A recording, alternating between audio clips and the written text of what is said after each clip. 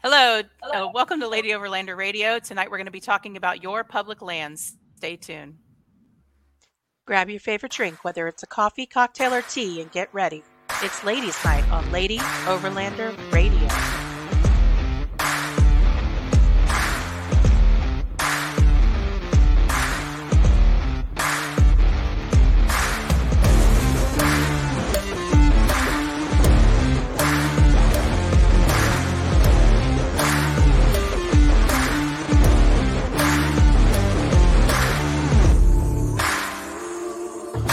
The Lady Overlander Radio podcast is sponsored by CB Adventure Supply, Midland Radio, Go Treads, Overland Spices, The Moore Expo, Wildland Coffee, Adventure Trail Outfitters, Lifesaver Water Filters, Sea Sucker Camp, and Sport Keg. Hey Arla, hey girl, hey. Hey girl, hey. Happy Wednesday. That's all I got. Happy Wednesday. We just got wrapped up Moore Expo last weekend. We got Bonfire coming up, Rendezvous Bonfire this weekend coming up. And then we have Expo West. Professor Bats and Friends after that to go on their camp out. Oh, yeah. The Professor Bats and Friends listener camp out, and then Expo West. Yeah. That's just the beginning of the summer. And then we'll get to catch all these people up with some of you guys on here, I'm sure, at Expo West. Yeah. All very busy this summer, I'm sure. We're going to take a minute here and introduce our roundtable panel. We have Rob. Go ahead and say a little bit about yourself, Rob. Hey, I'm Rob Cook. I don't know, what should I say about myself? I always suck at kind of these introductions, but professionally speaking, I'm a software architect, but I'm kind of what I'm passionate about is getting out and camping and kind of all things overland and just getting out and enjoying our public land as much as I can. Awesome. Thank you. Alexandra and Jacob. Hi, I'm Alexandria. I am the founder of the Idaho Overland Association in Idaho Falls. Yeah, now you get invited to these to keep her company. It's good stuff that she has going on. So it's all for the public land and keeping it open. So we're excited to be a part of it. Awesome. Well, thank you guys for being on. Tara? I'm Tara. I think if people watch, they've seen this intro a few times. I could make up something really fun, but I'll go with the boring. I am better known as Rove and Reverie online. I do marketing and media professionally in the industry, and then have also been doing commercial photography and videography for 17 years. So that kind of all ties into topic tonight. Yes. And Christina. Hi. So I'm Christina. Just like Tara, most people know me as Huntress Off-Road online more than they know me as Christina, but I work in marketing as well, and full-time for quite some time, a couple years at least, before settling down in the house we're in now. And I'm sitting here with Jonathan of Jonathan Harry Photography, who I think might have a couple of things to say later when it comes to the commercial photography and filming on public lands. Absolutely. Nice. Yeah, we're going to have some great topics tonight. So the first thing we're going to get started off with is the land closures and other issues that are affecting some of the public lands. And I think we'll start with Southern Utah. Who wants to take that one? I know that Christina has voiced her. Wow. I would do it, but I was waiting for Rob to do it because he lives in St. George. So. Yeah, I'm not as close to that topic as you probably think I am. I mean, I know about this kind of the Sand Mountain deal going down. I don't know if that's the one you were thinking of. Yeah. But yeah, there's a land swap happening with BLM, which has a lot of people kind of upset. I do know about it, and I have voiced my concerns to BLM about that, but to say I'm an expert on that topic, definitely not. Okay, well, I can jump in then. Yeah. I know at least go ahead. I'm a huge Trail Hero fan, so I've done Sand Hollow quite a few times. It's become kind of a hotbed for UTVs, for off-roaders in general, just because it's a really beautiful area. The Warner Valley is just absolutely stunning.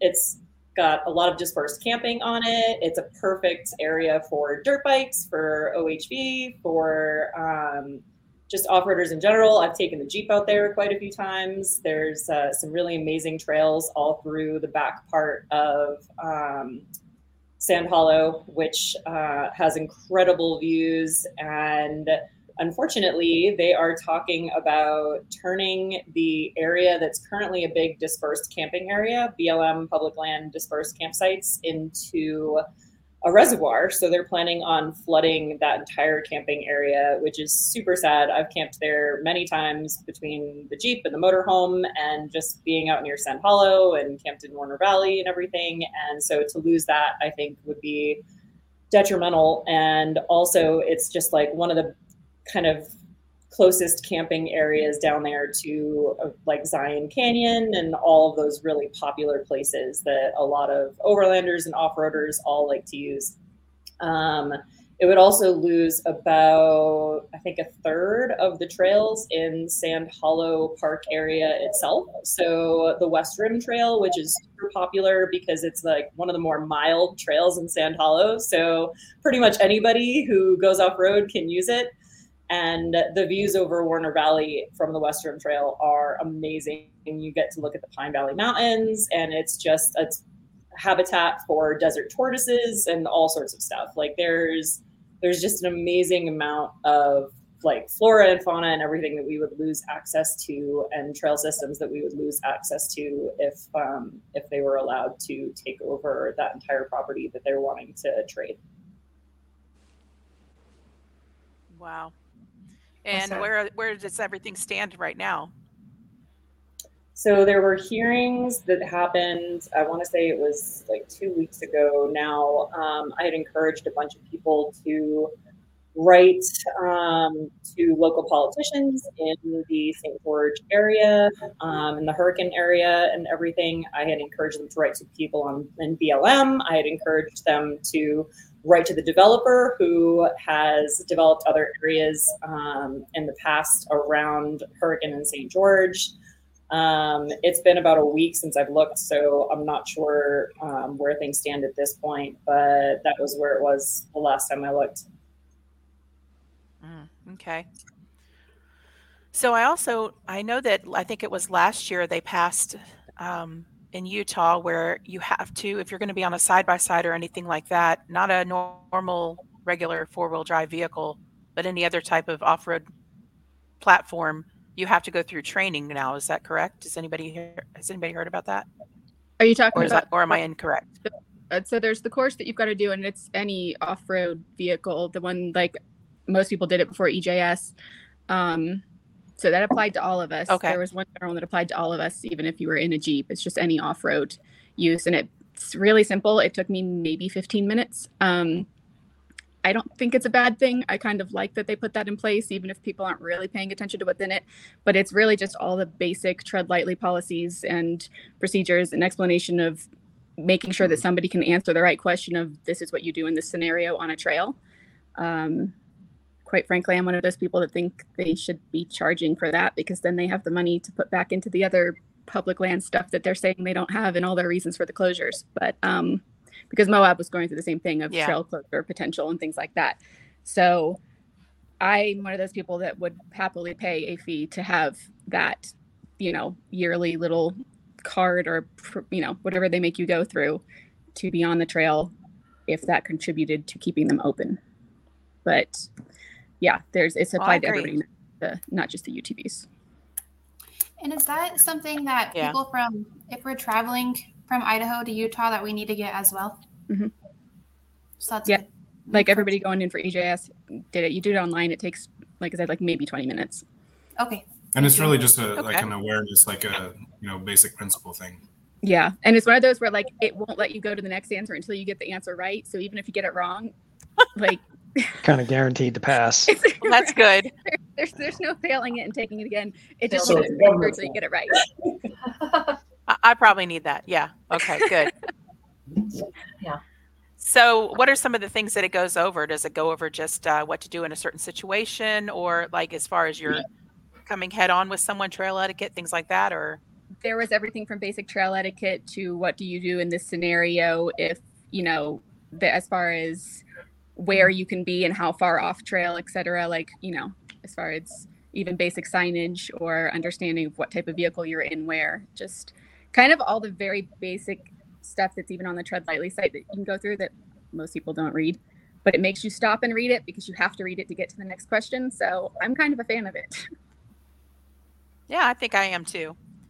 That sounds like something that needs to happen because I see a lot of, especially in Moab, on Imogene Pass, on the different places that are very, very heavily trafficked. I see a lot of people doing things that they should not be doing.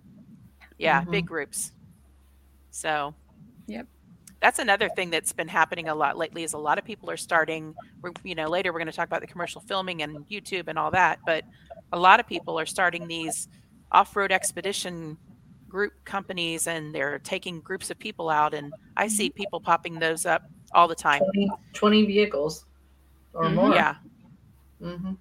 Yeah, we had a friend of ours tell us about, being camped at this spot in the middle of the night and 20 vehicles rolled up into their camp and literally came in and asked them if they would leave, and they had been there all day because they wanted that specific spot. They had planned on it, they wanted to get there. They never sent anybody ahead to hold the spot, but they wanted these people to pack up and move in the middle of the night so that they could come in and take that spot over.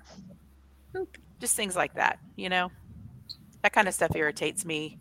Really? And then I ask, I'm going to ask you guys, do you think that we abuse the public lands, overlanders and full-time RVers and things like that?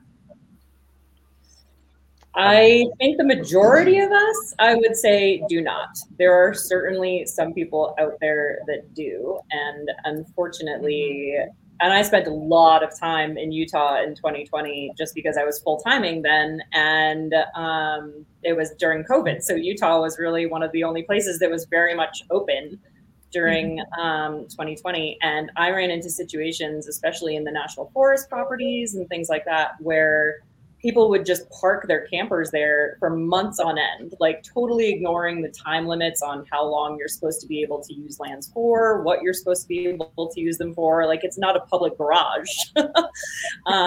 So it was kind of a bummer to see how many people were going out there just because it was pretty much all they had in 2020 and trashing public lands and treating it, like I said, like their public garage. And it was, there was a lot of abuse that happened. And I think it brought the issue to the forefront.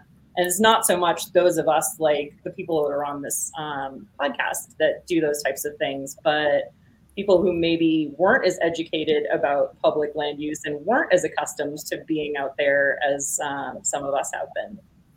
Yeah.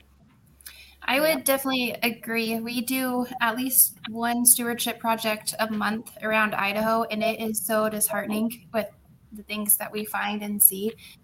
But I know there's also a great handful of people also. So I don't want to say we abuse the land. It's just a certain group that does.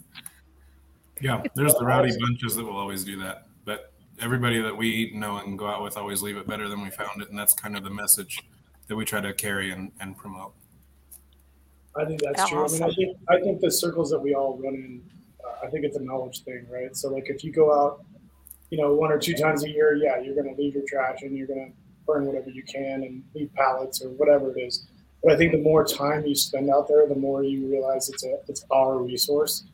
And I think at that point there is a shift where it becomes less of a, not even a liability, but less of a thing and more of your asset kind of mentality of like, oh, I can come out here anytime. Well, I better take care of it kind of thing. And then especially when you see like the land grab and all that crap happening from the government side, you're like, oh, we actually really better take care of it.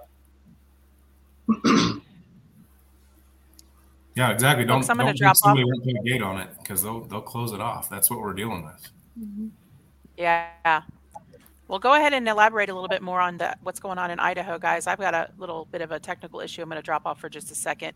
But go ahead and tell the audience that's watching what's going on in Idaho right now. Yeah, so about 2 months ago, we were contacted by Idaho Department of Parks and Rec, and they said, hey, guys, do you realize what BLM is trying to put in place? They're trying to put in place a travel management plan for our area, which ideally would be great. But this plan, in our opinion, consists of putting up gates. There's not an actual plan other than let's limit the trails. They look at a map and say, oh, this particular trail is parallel. It has a redundant trail. It's like, well, actually, if you go out there on that trail, it's a bypass because there's a major boulder that most people can't get around.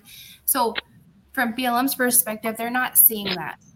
And we're the ones who are actually on the ground at the trails. And not only does it affect the full-size vehicles, it's affecting equestrian, the bike riders, side-by-sides. It's everybody's trails in this particular area.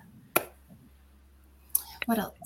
Well, yeah, in our area, they've got a few different suggestions for their travel management plan, and it goes from closing nothing to closing almost everything, and then a few in between.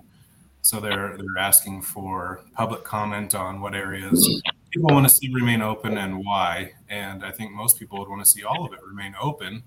It's getting busier out there. There's more people that want to use it, and if we aren't using it responsibly, we're all going to lose it. And then the few that they leave left are going to be overcrowded because that's all that's left for everybody to flock to, and it just won't work. So we've got to figure out how to keep as many open as we can and educate people along the way to be responsible so they stay open. I would also say one thing that you guys might be able to do to push back against that is, and Rob can tell you this and Christina can tell you this, I just came off a job mapping for the BLM. Down, we basically mapped everything from Yuma to the Gila Bend, and then Ajo down to the Mexican border and east. And they don't know what's out there. The BLM, if they're looking at a map that is 5 to even 3 years old, they have no idea what trails exist. They don't know. I mean, obviously they don't know that there's a boulder in the way, but they don't know what cutoffs are there, what trails have been reclaimed by nature because they're not being used. They have no idea. So I would urge them to send out a survey crew, and that'll take time because those dudes can only map 20, 30 miles a day, but they need to know what is on their land. And that's what the larger BLM properties are doing.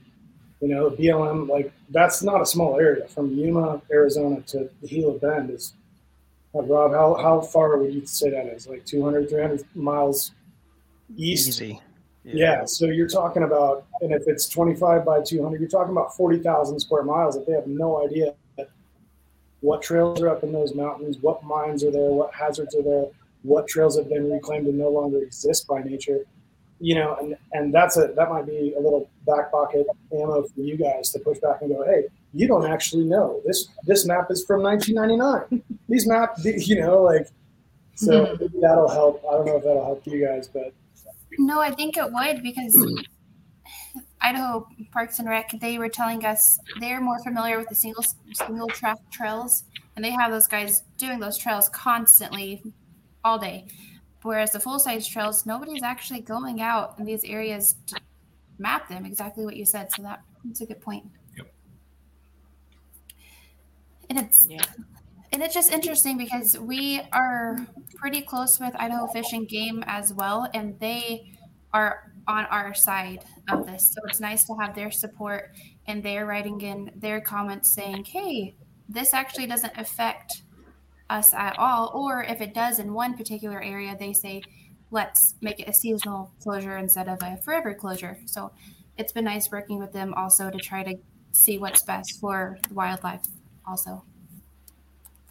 Yeah, and I think that all of the federal agencies that manage those lands have to balance what's good for the public and what's good for the wildlife and all of that. But I get upset, I think, when there's closures and there's things that are not maintained, and then they say, well, we're just not going to reopen that anymore. But it's something that has been neglected for a while, whether for funding or budgetary reasons or whatever, and then they're either going to sell it off or trade somebody else for it or just close it down. And I know that that's been going on a lot in Arizona. I tried to get somebody from Arizona on, but I guess they were otherwise occupied. But there's a very, very popular trail in Arizona that's still shut down, and people are petitioning to try to get it reopened. I think that there is a lack of, money available, I guess, that's what the government agencies say. There's a lack of money and resources. Which one are you talking about? I live in Arizona. I think it's the one near, give me a second to think of the name of it. Tortilla Flat. There's a well-known trail near Tortilla Flat. I can't remember the name of the trail right now, but I've seen lots of petitions going around and lots of conversations about that over the past year or two. So I never got a chance to do it because it was closed by the time I got to Arizona. So yeah. And I know there's a lot of people that are pushing, to try to get that reopened again. But they say that it's just not worth it, I guess. And if there was an actual plan, this area, we're actually going to go out once a year and see how the trails are, maintain them, and actually come up with an actual plan. I would be for that, but this isn't a plan, in my opinion, and that's what they're trying to call it. I don't see how putting a gate on something and closing it is a plan. That's what they did in Washington. So I'm from Washington, and when COVID hit, they basically just gated pretty much everything. We already have everything gated seasonally as it is because the second snow there, they just shut it down. So our window of time there is usually July through September if we're lucky anyways. But they gated it and then left things closed. And I would fire every year since then when I would go there, or I would even get tracked down on some trails that I didn't even realize were closed because people there got so tired of it that they took the gates down. And then, other people would end up there and you get in trouble. And I would ask, and the answer I get every time is we just do not have enough people or resources to cover maintaining or basically keep a track of activity and hunting activity and all of that kind of stuff out there. So that's always just the answer I get, was that it was just not worth it for them, or they did not have the resources to reopen things. So there are places that used to be my regular spots that I would even take my kids when they were little that have been gated and stayed gated. And I think there's a lack of people pushing back to, because they're very rural areas for the most part. So there's not maybe enough organized pushback on it, that they just kind of get left that way, and then they count on people forgetting. I believe that. I mean, the BLM is an incredibly understaffed government agency, but I think that outlines the importance of people like us kind of stepping in to, if this is something we want to maintain, if we want to maintain access to all these places, then we need to take over stewardship of it as best we can, and not just, use the land responsibly ourselves, but also to promote it. Absolutely. Or maybe even... Go ahead. Tara brought up a good point with you would go out and trails technically closed, but the gate has been removed. People are going to go out there anyway if they're just going to do it. It's also interesting to note. I don't know I can't speak to other apps, but Onyx is actually adapting to this, where you can actually, if you're out on a trail and a gate's closed, you can update the trail status. Yeah, is nice. Direct response to these gates going up and trails being closed. And it's more than just this is snowed in kind of thing. Right. Yep. Yeah, I was doing a trail in Arizona, and we turned from one trail into another, and it was 100 and something miles, and we got almost to the end, and that's when it was gated off. It always is. That sounds like right when you need to make the turn, there's boulders and a gate. I'm gonna have to be bad this time, because it was literally almost to the end. If there was another sign saying it was closed somewhere else, we completely missed it. Right. It didn't look closed on Gaia. So we got almost to the end, and we had to go around the gate just to get back on the highway. So we encountered that 2 days ago going out on a camping trip, and they dropped the route, and I was like, hey, I was out there mapping 2 days ago. There's a gate there. And they're like, really? Are you sure? And I was like, I'm pretty sure. Just have it. Trust me when I tell you. Well, in Arizona, it's pretty difficult out here. Last summer, where coming down at the very end of a trail, boulders and logs, and I have a Jeep. There was no sign. So, I just went over it. Yes. There was no sign. There was nothing. And I remember coming back down and running into a park ranger coming out there. And he's like, that was closed. He's like, did you not see the boulders? I'm like, hi. I thought it was just for fun. Yeah. I thought they were put there just for me. An obstacle. Sorry, like, but a bigger it's not boulder. moving your traction. I thought you made a terrain park. That's so weird. Yeah. Sometimes the other thing that I was coming across where like you would find these obviously like bouldered or logs down in Washington, they always just put logs across them. Again, you can go over it, but there's no sign. So there was a lack of signage, whether that be from people removing it or them just assuming people just would not cross the boulders or the logs. But I've never met Jeep people. Like, this is not much of a problem. So that was the other thing, is a total lack of signage everywhere I was. Yeah. So what is the legality with that? I mean, so, you know, if they put boulders and logs across something and there's no sign, I mean, is there legal footing? I pushed that to the time that I got stopped because, again, there's no sign.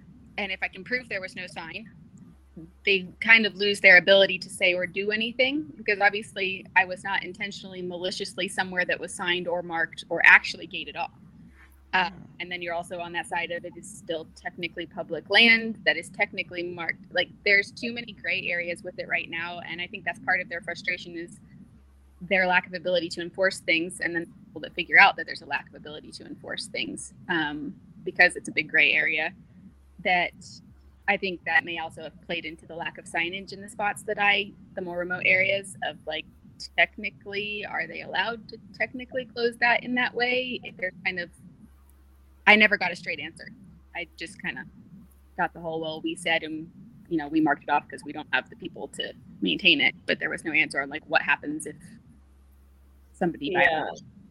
That brings up such a good point. And like his conversation about Onyx a second ago. So I'm, aside from being an off-roader, I'm also a hunter. And so I have both Onyx off-road and Onyx hunt. And one of the interesting things, I think they're calling it like the Onyx like anomaly or something like that, or like the Onyx dilemma or whatever. But like Onyx brought something to light, which is the fact that public land in the West is often interspersed with private land. And it's almost like looking at a checkerboard where you think that you're on public land, but then for a second you're on private land, and then you're back on public land, and then for a second you're on private land, and you're crossing these boundaries all the time in different areas all over the West. And one of the places that I hunt pretty much annually is up in Montana. And there's a massive lawsuit happening in Montana right now over the same type of thing, where a man tried to stay on public land by literally crossing the corner. I heard about that. Corner of two, like the junction of two boxes on the grid of public land, and he brought a ladder. Literally, there was so picture a checkerboard, right? So like, here's one and here's the other, so they're diagonal, and he brought a ladder. Yeah. So then he literally was like in the airspace, like not even touching the ground. He was in the airspace from one piece of public land to the other. And he's being sued for literally millions of dollars by the private landowner because he technically trespassed on private land to get to this checkerboard block of public land and shot an elk. And this guy runs like a private game preserve on his private ranch in Montana. So he was like, well, I lost millions of dollars in revenue potentially by losing that one bull elk that you shot. So, and it just like, it brings up such a good point, not necessarily just for hunters, but in OHRVers too, because I myself actually got stopped on a road in Montana that I assumed was a public forest road because it went to a public forest property that I hoped to hunt on. And sure enough, like it crisscrossed through private land like 2 or 3 times on my way out there. And the rancher came flying up on a UTV and was like, hey, you need to get the hell out of here. And I was just so surprised by it. But here I am, like relying on the best versions of a map that I have, you know what I mean, to get me from point A to point B. And I happened to be using Onyx Off-Road at the time and not Onyx Hunt that showed me where the property boundaries were for private and public land. So it was just, it was an interesting situation that I found myself in.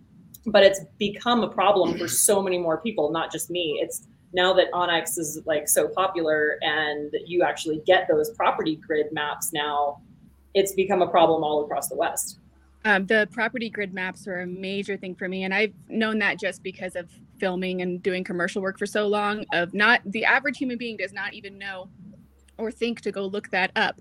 But for me, if I'm filming, I know that I have to find those boundaries. So being able to find those. So like there's the one, that secret geothermal cave that I found in Wyoming, you are on private land, ranch land, for 95% of the way out there, which they can take away your ability to cross that at any time. So like it's one of those where you play very, very nice and you still get approached by people out there, and like it's made very clear that you are on private land.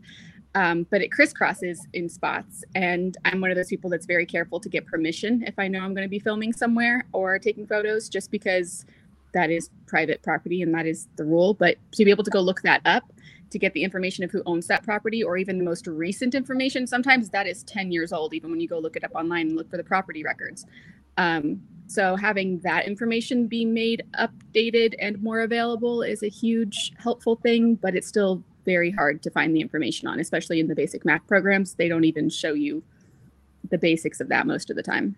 I will say there's a tricky area that I always stick to fence lines. If there's a road next to a fence line and you stick on that, there is a natural easement. I believe that's the law across the West, but I'm probably wrong. But it's one of those, like, well, we were driving. Well, I mean, how many ranches have roads right along a fence line? That This goes to Joe's and then Pete's and then the Smiths, and it's like, okay, well, can the Smiths not go home because Joe and Pete own the road? Like, what's the deal?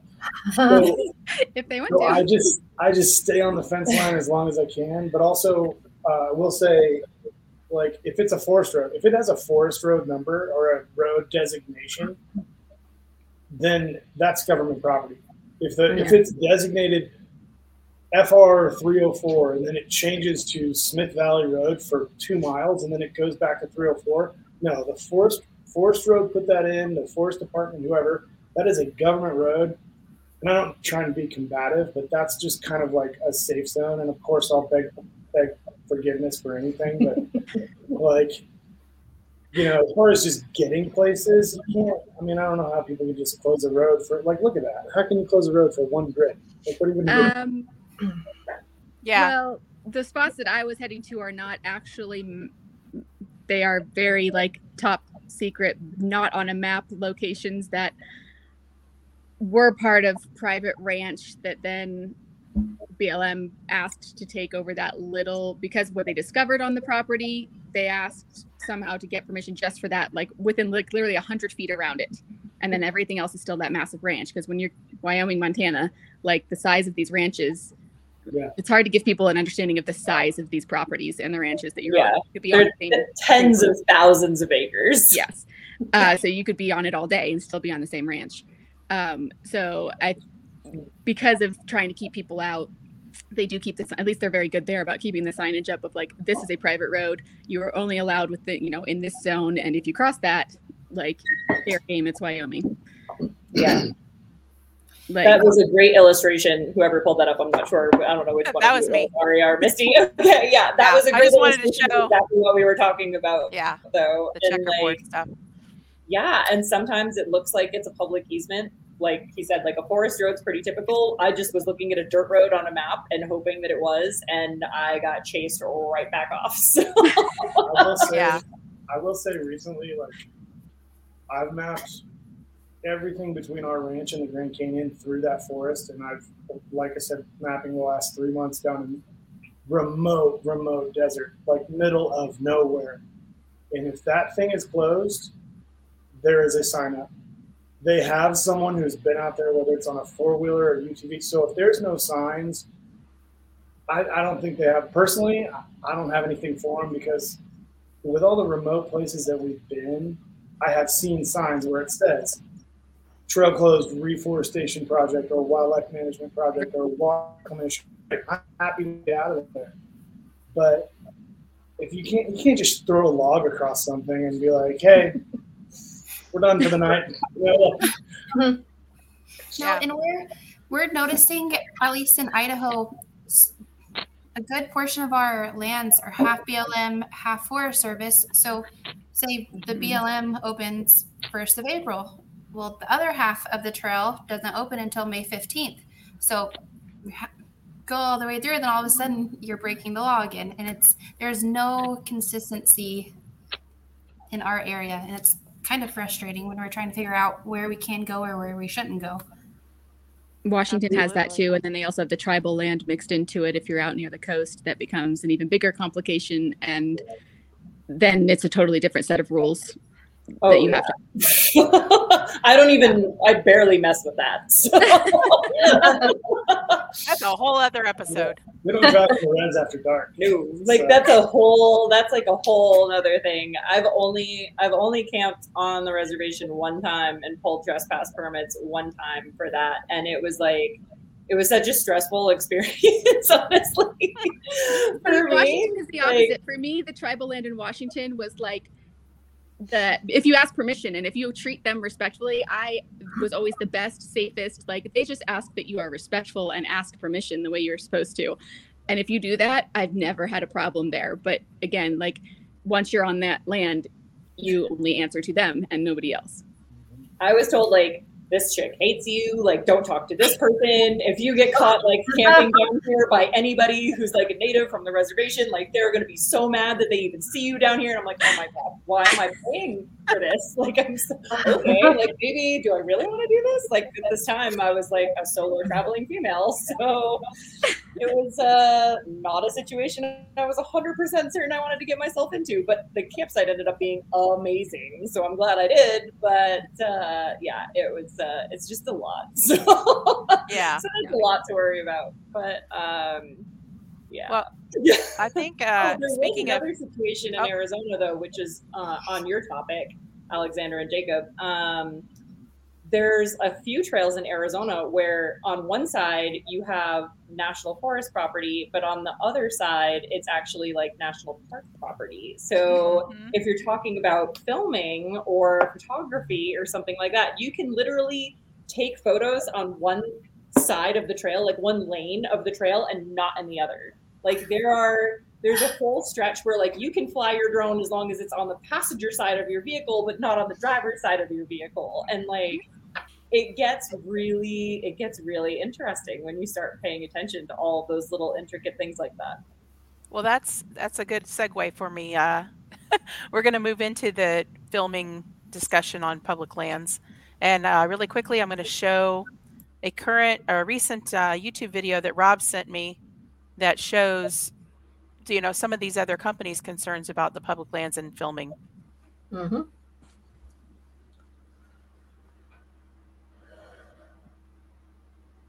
Company, founded on the belief that when we do well, we can do good. We actively advocate for policies that expand recreational opportunities and support organizations whose missions bring more people outside. The outdoors, and more specifically our federal lands and waters, are for all Americans, and we believe that more people and kids should experience the wonders of being in the wild. This mindset drives our business actions. We've invested more than $1 billion acquiring new outdoor companies. The Vista Outdoor Foundation has funded over a dozen organizations focused on conservation and expanding youth access to the outdoors. We are one of the largest contributors to conservation through the Pittman-Robertson Act, with more than $500 million since our founding. Much of our business success, combined with bipartisan outdoor policy wins led by this subcommittee, has contributed to the growth of the outdoor recreation economy. The latest Bureau of Economic Analysis research shows that the outdoor recreation economy represents $862 billion in gross output, 4.5 million jobs, and 1.9% of GDP. From 2020 to 2021, the outdoor recreation economy grew 3 times faster than the overall U.S. economy as Americans flocked outdoors during the pandemic. This translates to job creation, economic development, diversification for our rural communities, in and around federal lands and waters. Despite outdoor recreation's run of successes, the industry is not immune to the larger macroeconomic conditions. Rampant inflation and rising interest rates are harming consumers who must make the choice to buy groceries or plan an adventure. Long-term trends provided by the Outdoor Foundation show declines in core participation in outdoor outings. National park visitation shows that even during the post-pandemic boom, overall visitation to our parks remains below 2019 levels and off of 2016 highs. and outdoor recreation companies have been harmed by federal trade policies, including the lapse of the generalized system of preferences and inconsistent 301 tariff policy. The current climate and long-term outlook make today's bipartisan hearing essential, and we urge the subcommittee to move with speed and conviction to enact these bills. More specifically, we support the Film Act. We need to recruit and activate the next generation of outdoor recreation champions, and the Film Act will help us reach and inspire these future leaders and those champions that we need. We support the SOAR Act. This legislation fundamentally improves the way people access and experience the outdoors, and we thank the partisan leaders who have gotten us to this point. We support the BOLT Act. Long-distance bike trails are one of the fastest growing segments of gravel riding, and this bill will attract more users to our federal lands. We support the Range Access Act. Recreation. Okay, so Rob, why don't we start talking about the Film Act? What's that about? Sure. So I don't know if you want to talk much about the background of it or not, but kind of absolutely. Yeah. Let's give everybody a brief little overview of what's going on. Well, I first found out about this topic probably back in 2021 when I heard, that there was filming that was, that the National Park Service had basically updated their guidance and was now allowing filming without a permit. But in 2022, that guidance was updated to where they were kind of taking a hard line against YouTube and those sorts of things. And that kind of ended up being some legislation that's making its way through Congress called the Film Act. It's kind of the high level of that. There's a lot of detail in there, but that's the high level of it. Tara, I was kind of curious. I mean, you said you do a lot of, commercial filming or filming, and what kind of your experience has been with permitting and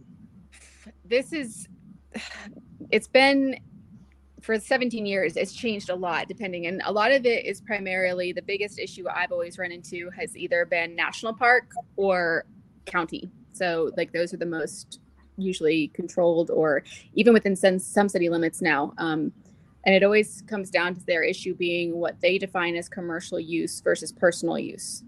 And social media and social media marketing has changed in the last 3 years rapidly to what is defined as commercial or somebody making money off of it. Because the reality is I hear a lot of people, especially with overlanders and things like that are creating content saying, no, this is personal, this isn't commercial.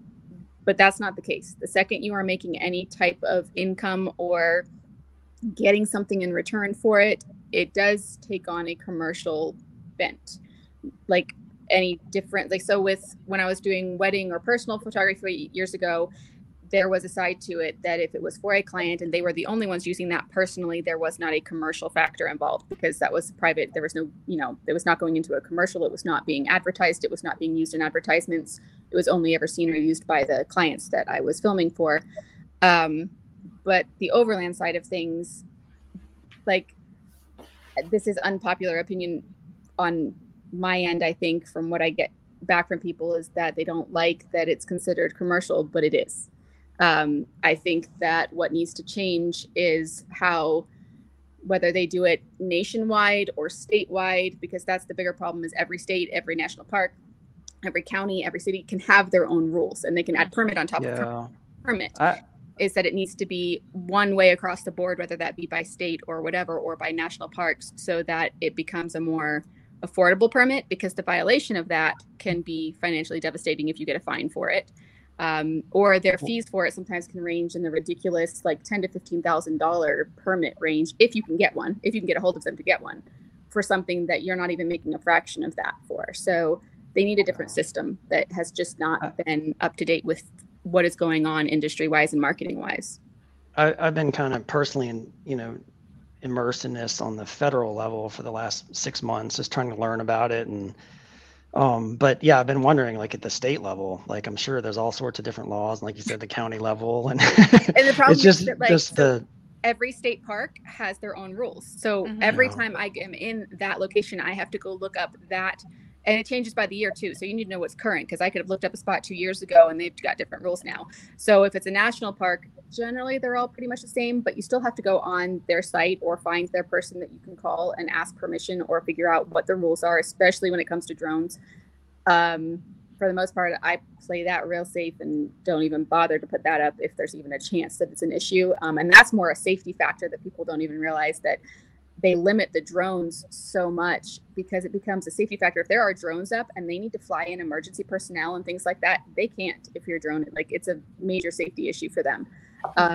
So that side of it, I understand. And the heavy fines on that kind of stuff, I completely agree with, because if you're creating a situation that you could prevent either fire service teams or search and rescue people from doing their job, yeah, fine them until they cannot, or you get banned from the park is the other rule for that one. But the state parks are also allowed to make their own rules, and then the counties and cities are as well. So they can all have their own little permit or fine for those areas. There's nothing cohesive across the board that you don't have to go check every single park that you're in and the land that you're on before you go. So to me, that's the system that needs major overhauling, and for them to decide monetarily what they're charging that is actually affordable for what people can do with it. Like, where it's at right now for most of them is just not a feasible amount of money for somebody to do. I can only kind of speak to the federal side of things, but my kind of research and reaching out and inquiring about getting permits,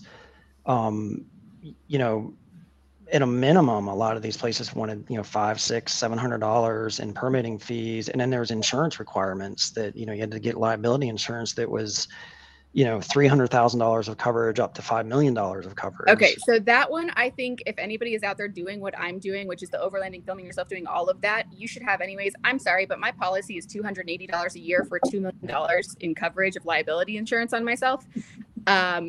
That's just, I do agree with that one. That is an affordable thing that if you have the vehicle that you're driving out there and you're paying the vehicle insurance on it, you can put liability insurance on yourself. Right. Well, and in this case, they want you to name the U.S. government as one of the insured. Yes. And their reasoning behind that is because it's really about resource protection. Yes. So if you go out there and damage resources, they want to make sure that you have the means to pay for the repairs, that may happen. And so for that one, because obviously, like, for 17 years of commercial work, anytime I go somewhere and work, I have to put that venue or that place on the policy. It takes 2 seconds to do. You just email it in. That's not a problem. And keeping it general U.S. government on there does solve a problem that, like, what their claim is that they're shutting things down or limiting use on things because of that being an issue. That solves some of their resource issue or making sure that things are taken care of properly issue. Might make insurance rates go up a tiny bit, but still, it's not that much. But that's also the line between a professional and a YouTuber.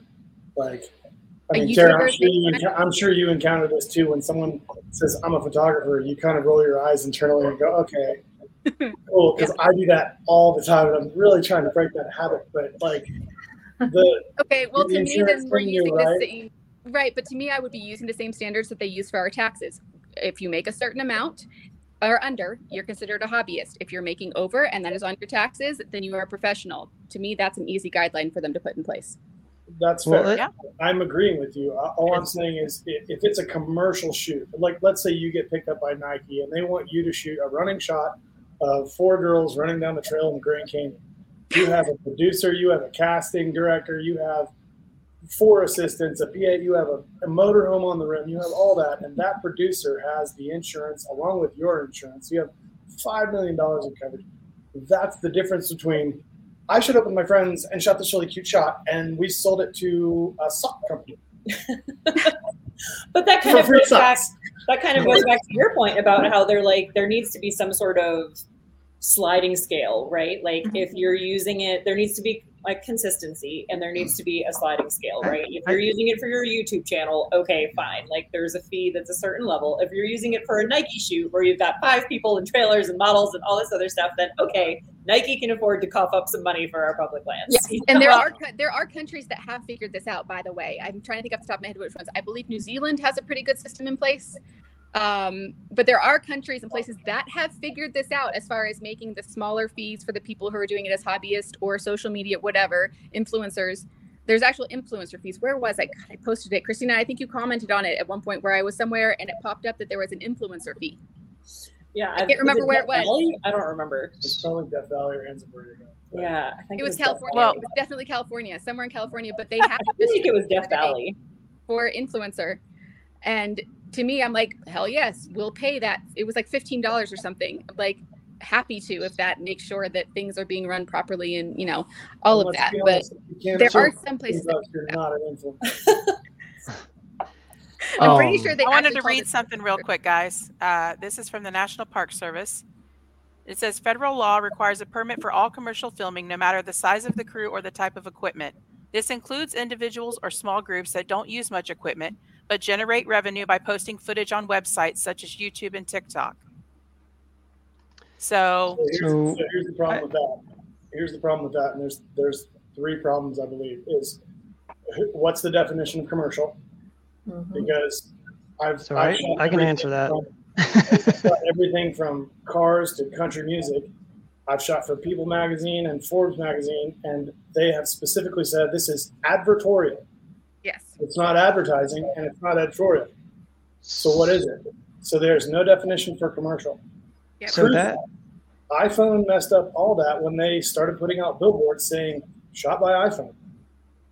So all these lines are now blurred. There's no true definition, and now you just have the parks going, there's an opportunity for $200,000. Yep. Well, that guidance that you just read, if you go to the National Park Service and you ask them what the federal code is behind that guidance, they're going to point you to, and I'm just looking at my screen to make sure I get it right.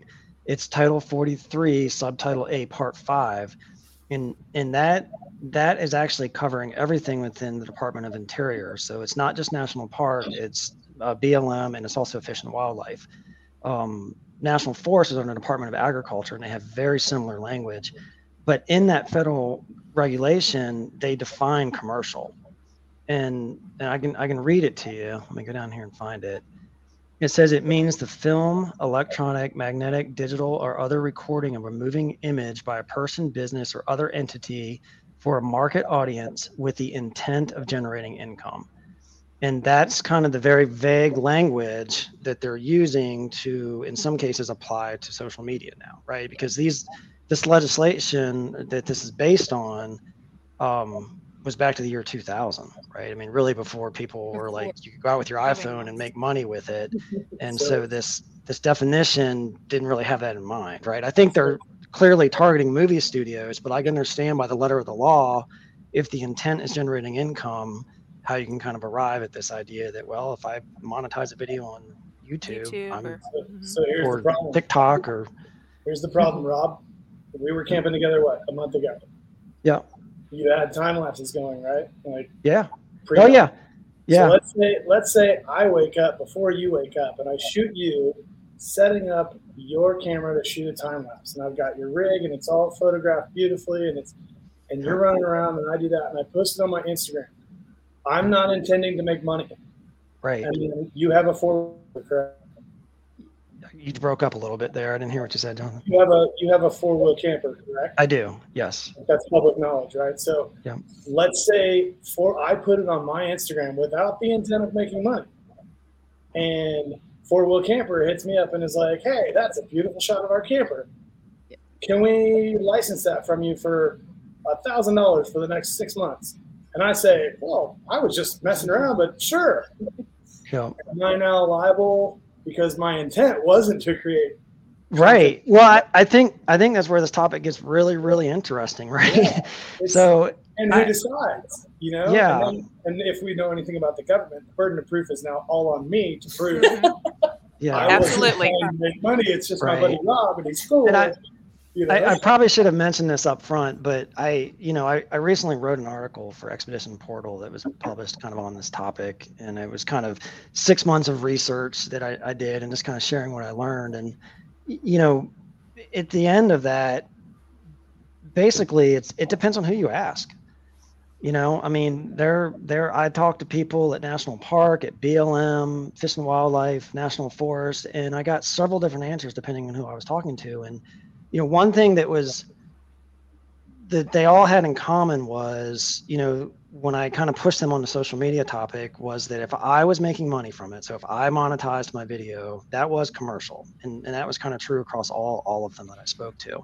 Now, whether or not they require you to get a permit depends again on who you ask to. Some of them, they're like, yeah, it's fine. You're just a guy with a camera. Even if it's commercial, we're going to allow you to film without a permit. But not all of them. Some of them want to push you through the same process, that the movie studios go through, right? I mean, they're giving me this form to fill out, and they're like, one of the questions is, any stunts? And I'm asking myself, I'm like, well, I'm going to drive over some rocks. I don't know. Is that a stunt? That's a like, stunt. what is that? Tara does that. Yeah. Yeah. Let's just say the answer to that is always yes. Yes. The reason I carry liability insurance on myself, absolutely. okay? Which probably makes my insurance go up, right? So, I think my mother carries insurance on me. But I had other discussions with other permitting folks from different agencies that they were really strict on this topic. And when I pushed back and said, okay, well, I'm just going to take something and post it on YouTube and I'm not monetizing it, do I need to get a permit? And they're saying, yes, that's commercial. And I said, but I'm not making money. And they're saying it doesn't matter. If you go back to this language, the intent of generating income, it's not my intent, but it's the intent of the social media platforms that are allowing me to do it. Shouldn't they have to pay the fee? Well, that's what I kind of wonder. I mean, why is anybody going after YouTube or Instagram or any of these other companies? Those dudes' checks are always going to clear. Yeah. Probably because you're not a contracted employee for them. So correct. That's what it comes down to, because you would have to be an employee for them, which is never going to be the case. Like, there's so many, I've gone over this so many times because it's been such a pain in my ass for 17 years that there are so many ways for them to address this or handle it and get the money they're looking for out of it more consistently, right down to, we all have our national park pass for the year, right? Why couldn't they do an edition of it that is for influence or social media people that they charge more, and it is just known that you are creating content and you can follow those same rules where you have to, you'll get banned if you violate this and this rule. That's a great idea. Do the things. Here's my other question is, I know when you Instagram, and I don't know about, I can't speak to Facebook or YouTube, but I'm just going to speak about Instagram. Instagram has, in their terms of service, any photo you put on there, Instagram now owns. Mm-hmm. So why couldn't I be, if I'm filming and I get fined, why couldn't I then be, if I'm creating for Instagram, why couldn't I be considered? So that's a good question, Jonathan. And I actually I didn't look at Instagram specifically, but I looked pretty close at YouTube in their terms of service. And very clearly in their terms of service, they assume that you have the rights to post what you're posting. So, I would think in a legal situation, if you were like, well, I see Adventures in Sweet Tea here, they brought up a very good point. YouTube shows ads on non-monetized videos, right? So, if someone went to YouTube, if somebody came after me and I said, well, I didn't monetize it, YouTube monetized it, go after them, YouTube would come back and say, well, did you have the rights to post that? Like, this is not our problem. We said in our terms very clearly that you need to own the rights to post that. So if this was commercial in nature and you didn't get a permit, how did you don't have the right? Everybody passes up to the little guy. Right. So, maybe this is a good point to kind of talk about. So there is legislation that's in the works in Congress right now around this, and there's Senator Barrasso out of Wyoming back in 2021 introduced something called the Film Act, and its intent is basically to kind of set the rules for allowing commercial filming, no matter the media it's delivered on, including social media, in certain cases, so that you don't have to go through this permitting process. That never made it out of committee. It's been in committee since 2021, in 2022, and now in 2023, they rolled the Film Act into something called Aurora, which is one of these big omnibus bills that has a bunch of different legislation in it. But one of the things that was included was the Film Act. And, as part of the negotiations of getting the Film Act into that bill, they modified it a little bit. But, again, this is just proposed legislation. But if this legislation makes it into law, what the rules that they're outlining are basically, if you are 5 people or less, and you are doing the things that are, within the boundaries of what any normal visitor to any of these public lands would do. You're not doing something out of the ordinary, right? I'm not out there building ramps and jumping my vehicle or something, right? Something that's allowed by any visitor, and you're filming, that would be allowed without a permit. But and then they have additional language in there where it's 6 to 8 people into something called a de minimis permit, which is where you would have to get a permit, but it's supposed to be a very easy and inexpensive process to go through, and something that hopefully be readily available. Like maybe I can just go on a website and say I need a permit for 6 people, and they issue it and I pay $10 or whatever it is. Where I think that makes things better than they are today. It doesn't really completely fix the issue for a couple of reasons. One is it doesn't do anything with the Wilderness Act. So anything that's deemed a wilderness area is still going to be under the same rules as under today, and there's a lot of commercial restrictions around that. Mm-hmm. And it's got very vague language in it. So when they talk about this 5 people, they have this word involves. So it says if your filming involves 5 people or fewer. And I have several contacts at the ENR committee that I've been kind of talking to over the months as this has been playing out. And I actually didn't sit down, but I had a call with and talked to the attorneys who helped draft this language. And I asked them what involved means, and they couldn't tell me. And I said, well, how is that supposed to be interpreted? And they said, well, if this ever goes to court, if this becomes law and there's a court case, they'll refer back to the committee notes and to help them kind of decide what the word involved means. And I said, well, can I see those notes? And the answer was crickets. So basically say if it's the difference between a film crew or like you and Avis, me and Jonathan, Tara, and Alex and Jacob all go camping. What does it mean?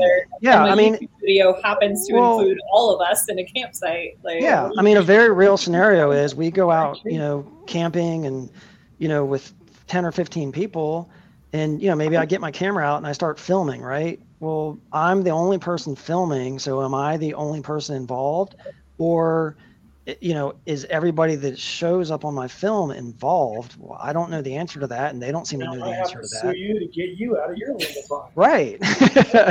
So, while I say if this becomes law, I think it makes things better, it's still not really perfect because it's kind of vague. And so, what I was hoping would happen was that we would get a lot more awareness that this is actually moving through Congress, and that it would kind of motivate people to contact the committee and say, hey, before you guys vote this out of committee, potentially, queuing it up to become law, why don't we try to fix this language? Let's make it clear what the word involves means, so that 2 years from now, we're not, someone doesn't get dinged, or fined or arrested or whatever because they had 6 people involved and they didn't even know what involved meant.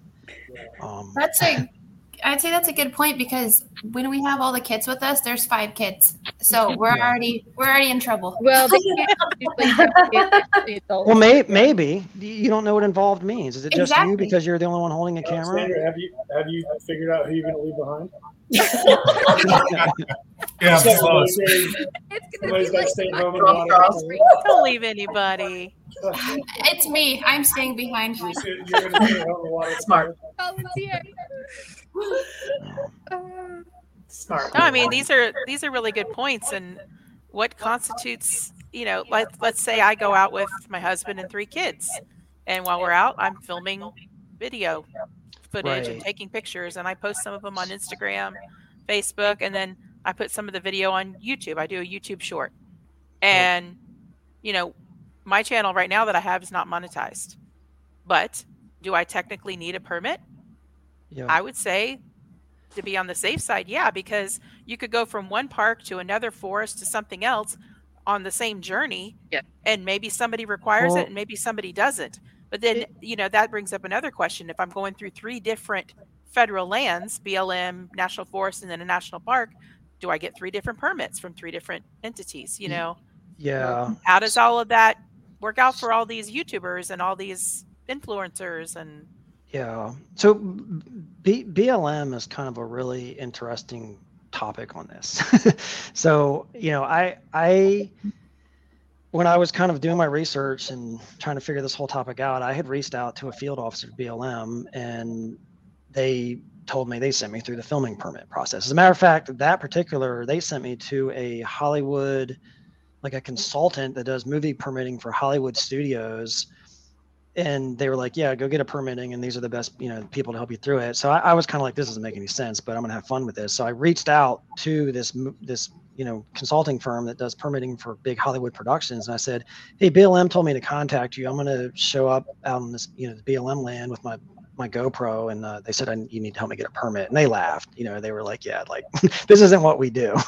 But if you talk to a different BLM office, you might get a different answer, right? Mm-hmm. Like, here in Utah, in particular, I've had a lot of discussion here in Utah because we live here and talk with their, the state leadership, and, they're taking a more lax approach to it than some of these other areas where they are like, yeah, I mean, if you're just a guy out there with a camera, we kind of consider that casual commercial filming, and we're fine with that. But if you call a different field office, you might get a different answer. So I spent, 3 months talking to different, folks at BLM from the national level to the state level, and just trying to sort this issue out. And then, and they knew that I was writing this article for Expedition Portal. And I asked them, I'm like, I still don't know what to say about BLM. I don't really understand. And, kind of what they came back to me with was, what you should say is, before you film on BLM land, you should reach out to the field office each time before you film and inquire if you need a permit. And if they tell you that you don't need a permit, you should get that in writing from them to protect yourself. And that was basically their official answer. So that's a really good point. I was doing a shoot it was just a content shoot for social media for Rogue Ales and Spirits during an off-road trip. And we were out in Glen Canyon NRA. So that's the BLM field office in Big Water, if I remember correctly. So I called them to ask if I needed a permit and I was just doing, it's literally like one camera and a couple of cell phones. And we were just getting some video for stories and reels and stuff like that for their social. And we were getting some photography for their social. And when I called them, they literally laughed at me. So they were like, yeah, no, you're good. It's fine. Like, just leave us alone. And the craziness is you call a different office and they're like, yeah, you're going to have to get a permit and you're going to have to fill out this form. And, how many people are going to fill in your, I'm like, I don't know. It's my wife and I and a few friends. And they're like, okay, well, those are actors in your film. And here's the fee that goes with those. And, all of a sudden, go ahead. Is there anything we can do at a state level to write to somebody saying, hey, we need to try to standardize this, like, for different BLM offices? Is there something we can do? Well, that's what the federal legislation is trying to do. So what I would say is, again, this is kind of the messy part of the federal government and these omnibus bills, right? I mean, they have this Aurora Act, and I don't pretend to know everything in this bill. As a matter of fact, the Film Act is part 401 of this bill, which will tell you how big this bill is. And I know there's some stuff in that bill that is not necessarily favorable that, a lot of people don't like. But, just if you're strictly just kind of singly focused, that getting into law will make things better than they are today. And at least on federal land, it doesn't do anything with state land. It doesn't do anything with, wilderness areas, but it at least helps to fix some of the issues that exist today across, nationwide for federal lands. Well, that's good to know, because we try to record and take as many pictures as possible on our stewardship projects. So I would hate to somebody come back and say, oh, did you have a permit? I'm like, I'm cleaning up the trash. Well, yeah. And I see you pull up the BLM, so here's the thing that's really interesting about this. So if you compare this language to what is on the National Park Service website, it's very different language, but the underlying law and federal code is exactly the same. See, the way they're saying filming for permits include recording on public lands that include the use of actors, models, sets, and or props. And the same thing with still photography. But if you are using short-term filming activities, permits not required unless it would cause appreciable damage or disturbance to the public lands, their resources or improvements, or is prohibited by closure of the lands to such activities. Right. When I talked, this is part of the 3 months of discussion I had with BLM. I asked them this. I brought them to this page and I said, "Here's what your website says," and I'm being told by some film offices that if I'm filming for YouTube or some social media, I need to get a permit. Mm-hmm. Like, and this is like the confusion and just frustration of all this is that it depends on who you ask. And I asked them, I said, "Is your website language outdated?" And again, it was kind of like, that's a question we don't really want to answer. Yeah. For sure. Adventures. Because what that language to me sounded like when I first started talking to them was kind of what the National Park Service had back in 2021 after the Price v. Barr case. And, that the judge in that case found that there's a First Amendment issue, and as long as you weren't damaging resources, you had a right to go out there and film, right? And that was the ruling in that case. Now the Park Service appealed that case under Price v. Garland, and that was when that ruling was reversed, and they found that judge particularly called out YouTube and social media and all those sorts of things. And after that happened, National Park Service and Fish and Wildlife updated their guidance on their website to reflect that, but BLM seemed to more have the language that was more in line with the first ruling. So that's why I asked them. I was like, well, did you just not update your website? Because I see these other agencies that are also under the Department of Interior, and that ruling did update their language. And again, it's that's part of the confusion, right? What is somebody supposed to do? If you went to that website and you're filming for YouTube, you would say, "Hey, I probably don't need a permit," it looks like. But then if you call different field offices, you may be told something completely different. Yeah. True. Very true.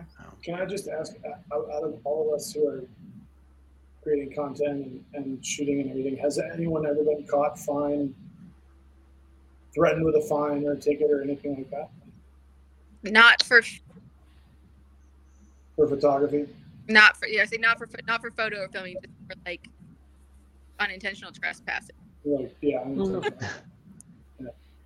So there was a really popular account that has since sort of gone by the wayside, and Jonathan and I used to be big fans of it for a while, but it sort of got way out of control, and it was Our Public Lands Hate You was the name of the Instagram account, and a while it was really great in that it brought to light back in 2020 all of these new public land users who were doing really egregious things on public lands and damaging resources and all this other stuff. But of course, the nature of social media, they were, and I'm still sketchy on what the whole doxed thing is, but apparently they were doxed beyond belief. And it got to the point where people were getting death threats and harassed in their homes. And it was so bad because they parked on some flowers, you know what I mean? And we all make mistakes. And I think that's something that we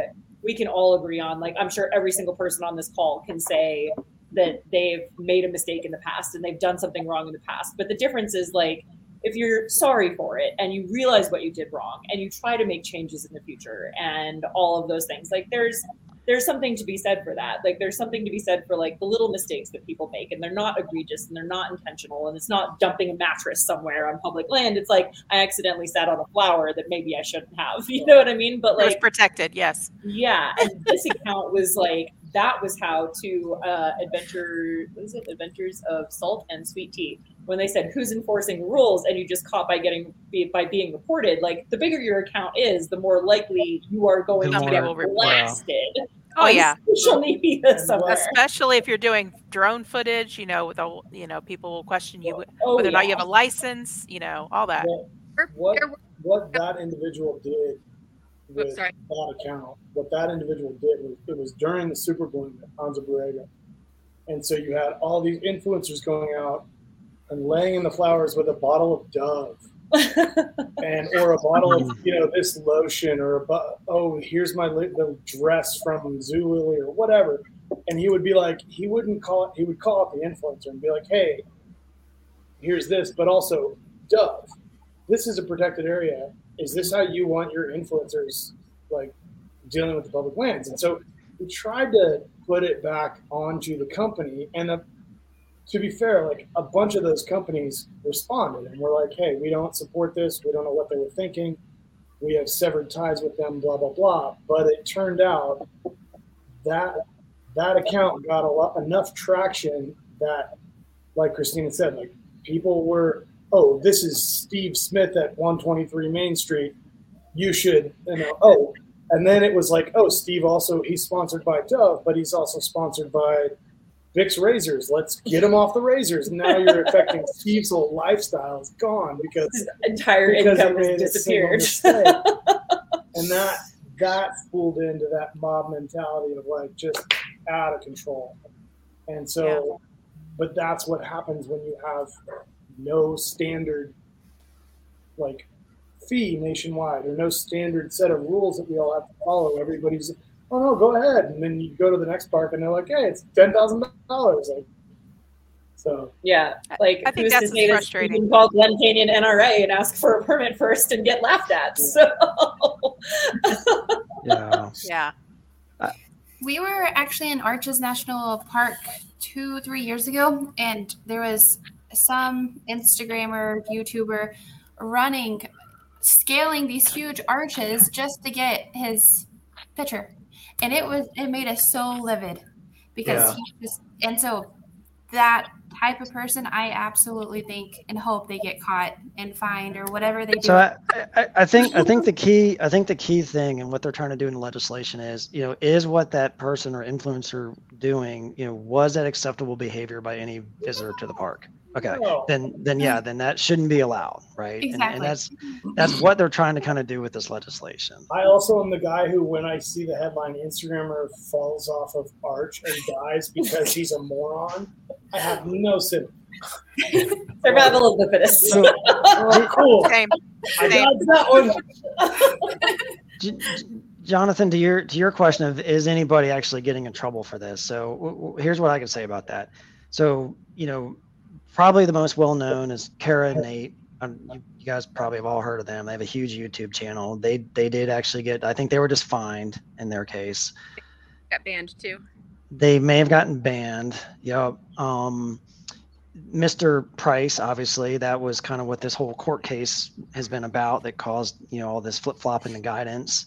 One other thing I'll say as well is, in my kind of passion about this, I have reached out to a lot of YouTube accounts, a lot of overlanding YouTube accounts, a lot of just outdoor YouTube accounts, trying to get people kind of spun up to talk about this, if for nothing else, to try to put pressure on the committee to clean up this language I talked about with the involved, right? Not a lot of people seem to be willing to talk about it, which I kind of get. I'm not going to name any names of anybody, right? I kind of get it. Like somebody comes to you and they're like, hey, this legislation exists to kind of make it not illegal to film anymore. And, would you be willing to go on your channel and talk about this? And they're like, oh, so you want me to go out and say like, hey, I may possibly be illegally filming. But there's this great news. There's this legislation. So I understand that, right?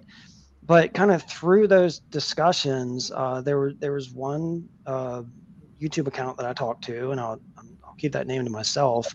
But they shared with me that they did actually get in trouble for this, and I was very surprised to hear that because I had not heard of anybody else, personally getting in trouble for that. And they haven't talked about that publicly, and I don't think they plan to, as far as I know. But they're kind of in a weird place now about really what to do going forward. So, it's not common at all, Jonathan. I don't think this is really being enforced. The scary part for me is, or anybody who's kind of doing any of this filming is, if you step foot on some federal land and you film, I mean, do you have to lay in bed at night and wonder, like, what if you have some overly aggressive permit administrator who is like, you know what? I don't like that guy and I don't like that he filmed on my land, and we're going to. They have bigger fish to fry, like people hitting golf balls into the Grand Canyon. I think some of them do, but but all of these places have permitting office and permitting officials, and that's their job. Yeah. Right. So. Oh yeah. I will say, I just want to comment on this Always on Liberty comment that just came in about the drone operator, and I don't know. I mean, I only have experience with DJI drones, and I've always been under the impression that DJI is they're the gold standard. Like their software, their their drones. Like everything is amazing, and the drone rules are very clear. Like to operate a DJI, they kick you to when I fly my drone, I have 3 different apps open. There's an air map which shows me all the areas that are off limits. There's the DJI app which shows me exactly what my drone, and then there's another app that shows me exactly like where I am, what I'm doing, what areas I'm flying over, what's prohibited, what's not, and the rules for those areas. Yep. And so I would say, speaking to that comment, like if they play dumb and they argue, I mean, they're a moron who knows they're doing something wrong and they got caught. But I can't speak beyond that as far as drones, just because the rules I think with drones are very clear. Yeah. I don't know a whole lot about the drone topic. It's just something I started looking into a few weeks ago. I'm thinking about maybe potentially writing about that topic too and trying to learn about it. But something that was interesting in the research I've been doing that came up already is that, you know what the 107, the part 107 is, I'm sure. Yeah. Right. And people get that because there's restrictions around commercial filming. Well, what I hadn't realized is that part of the, what's the word I'm looking for? Justification for that, they are looking back at this same federal code that defines commercial on federal lands. And that's part of what goes into them saying you need your Part 107 to do any kind of commercial, because it's, they're looking back at the same code, which I found very interesting. And it's the Part 107 distinguishes, like, let's say I buy Christina a drone for Christmas. She can fly that drone. She can charge it up and fly it right now from our backyard. Yep. She can only fly to a certain, because of the guidelines, she would be recreational. So she can only fly 400 meters high, or I don't know if it's feet or meters, but she can't fly more than 2 miles away. She can't fly higher than this amount, and blah blah blah. And the Part or fly at night, and that's or fly at night. And the Part 107, it's almost you are a pilot. You are a UAV pilot, and you assume those responsibilities when you get that Part 107. You are a professional pilot. Doesn't matter if it's your first flight. Doesn't matter if it's your 1,000th flight. You have that part. You are a professional pilot. Yep. And you should act accordingly. And you then have to know the rules. Yeah. So, and kind of going through this, Avis actually just got her Part 107 here recently. Because we're trying to do everything legal that we can do, and and just researching the topic. But it's Jonathan, one of the things that's been kind of baffling to me in this whole thing is, again, depending on who you talk to, if I go into some federal land, whether it's with a drone or with my iPhone or whatever it is, and I film, and I just film and I take that and I show it as a home movie to my family, that's no problem. It's absolutely okay. But if I take that exact same thing that I did and I post it on YouTube or Instagram, depending on who you talk to, that may be considered commercial, even though the act was exactly the same. 100%. That's it's the, like you said, the ambiguity between, what is the actual standard? Why can't they all have the same exact language? And the intent, like you said, if I'm intending to go out and film, to put this, I have a monetized channel. Let's say I have 300,000 subscribers. I'm already monetized. I'm going out there with a crew of people, not a film crew like a major thing, right, but just a group of people, and I'm filming to produce content for my YouTube channel. That's commercial. I'm making money doing it, But if I have a small little channel and I'm just going out and having some fun with my family, and I'm not making money on my channel, am I still technically commercial? And again, it depends on who you talk to. I talked to someone in the National Forest Service. I had a 70-minute phone call with them on this topic, and because I was so just blown away by the discussion we were having, and that individual, their view of it was anything that you posted on social media, because they make ads and they make money. So they went as far as to say during that conversation, if you film and you post it on Facebook or Instagram, we don't care if you made money or not. We were well within our right to arrest you and march you down to the magistrate's office and charge you. And I was just that's crazy, right?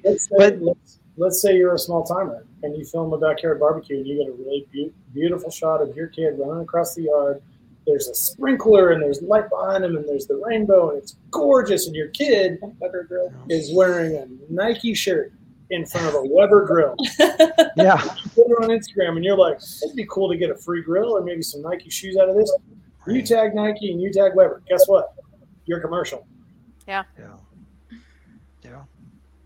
So do what Tara said. Get your permits, get your license, your pilot's license, and follow the rules, and then you'll be safe. And get your liability insurance. Yes, and I'm also an insurance agent, and it's cheaper than people may think, and coverage for everything. Good. And talk to Alexandria for insurance. We'll just throw to hook you up. Tara, yeah. I'm sure you know Tara as well, but like I don't know who you go through, but Pickard is a great photo and video insurer where you can literally, like Tara said, you can email them, they'll drop the name in, email it back to you, boom, your policy's updated. And it works. They work with something where it's like, let's say you email them Friday at 5 and they're not in the office and your shoot is Monday at 5 a.m. It counts. Right. So, yeah. And that a lot of people, that again, these things that distinguish, like Jonathan was saying earlier, where people say, I'm a photographer. And it's one of the first things I know that distinguishes, because if anybody's been doing this for even a few years, they know what PPA is. And that's the Professional Photographers of America Association. And they do all of that. They handhold you on all of that, whether it comes to copyright, insurance, all of that. The second you are a member, you have all of that at your fingertips on that website for them to basically do it for you. You just have to click a few buttons and pay it, and you're covered for pretty much anything. So there's kind of, in my mind, there's no excuse other than like there's kind of a lack of education for people going on with digital age of things. But it is very cheap. If they're already paying vehicle insurance, like there's so many ways to combine insurances on things that actually cover the issues that these parks and things are worried about. But there's an extreme lack of education. Even from the parks could explain this to people if they, as far as the necessity for that. I mean, you're required to have vehicle insurance. This isn't that much more complicated than that. So it's just a lack of information and education being put out there on it. If you had to take a poll right now of all of the monetized YouTubers filming on public lands, how many do you think have the permits and have the insurance and all that, percentage wise? Barely 5%. It's single digits. Yeah. Yeah, I would say I could probably count on one hand. I also think that is, I mean, because we all run in the same circles, right? We all know all of our circles overlap, all of our people in different companies and sponsorships overlap, and I think that helps. But I would say, like, people that are just going out there and doing it, I mean, if they're in these circles, yeah, they know. But if they're just out there monetizing their own YouTube channel and they bought a Ford Transit 2 years ago and they live in a van, like, yeah, 0% on those people. So. Yeah. I think a lot, they just don't even know. Again, I won't name any names, but one of the first people when I first learning about this topic that I reached out to, and I was more at that point, I was more in kind of an inquisitive, like trying to learn, like I'm, about this. And I reached out to a fairly popular YouTuber and I said, hey, I'm just learning about this. And did you know about this? And, they came back and told me that, no, that was all completely wrong. And they had actually talked about this with a bunch of other YouTubers and, they decided that this whole permitting thing didn't actually exist. And I was like, wow, that's really interesting because that's not what I'm seeing. Can you kind of point me to, what you're seeing that's leading you to believe that? And, kind of through some back and forth, they ended up pointing me to something that was like not at all relevant from like the 90s. And, well, if another YouTuber said it has to be true. Right. So in the end, I think they were like, oh yeah, that's not actually the case. Like, yeah, you're right. It is, Yeah. So, well, interesting topics tonight, guys. Thank you so much for all of your input. And I'll leave you with one question for consideration. What about overlanders that travel internationally? Do they need to get permits for the different government lands around in different countries? But, yeah. Probably. Yes.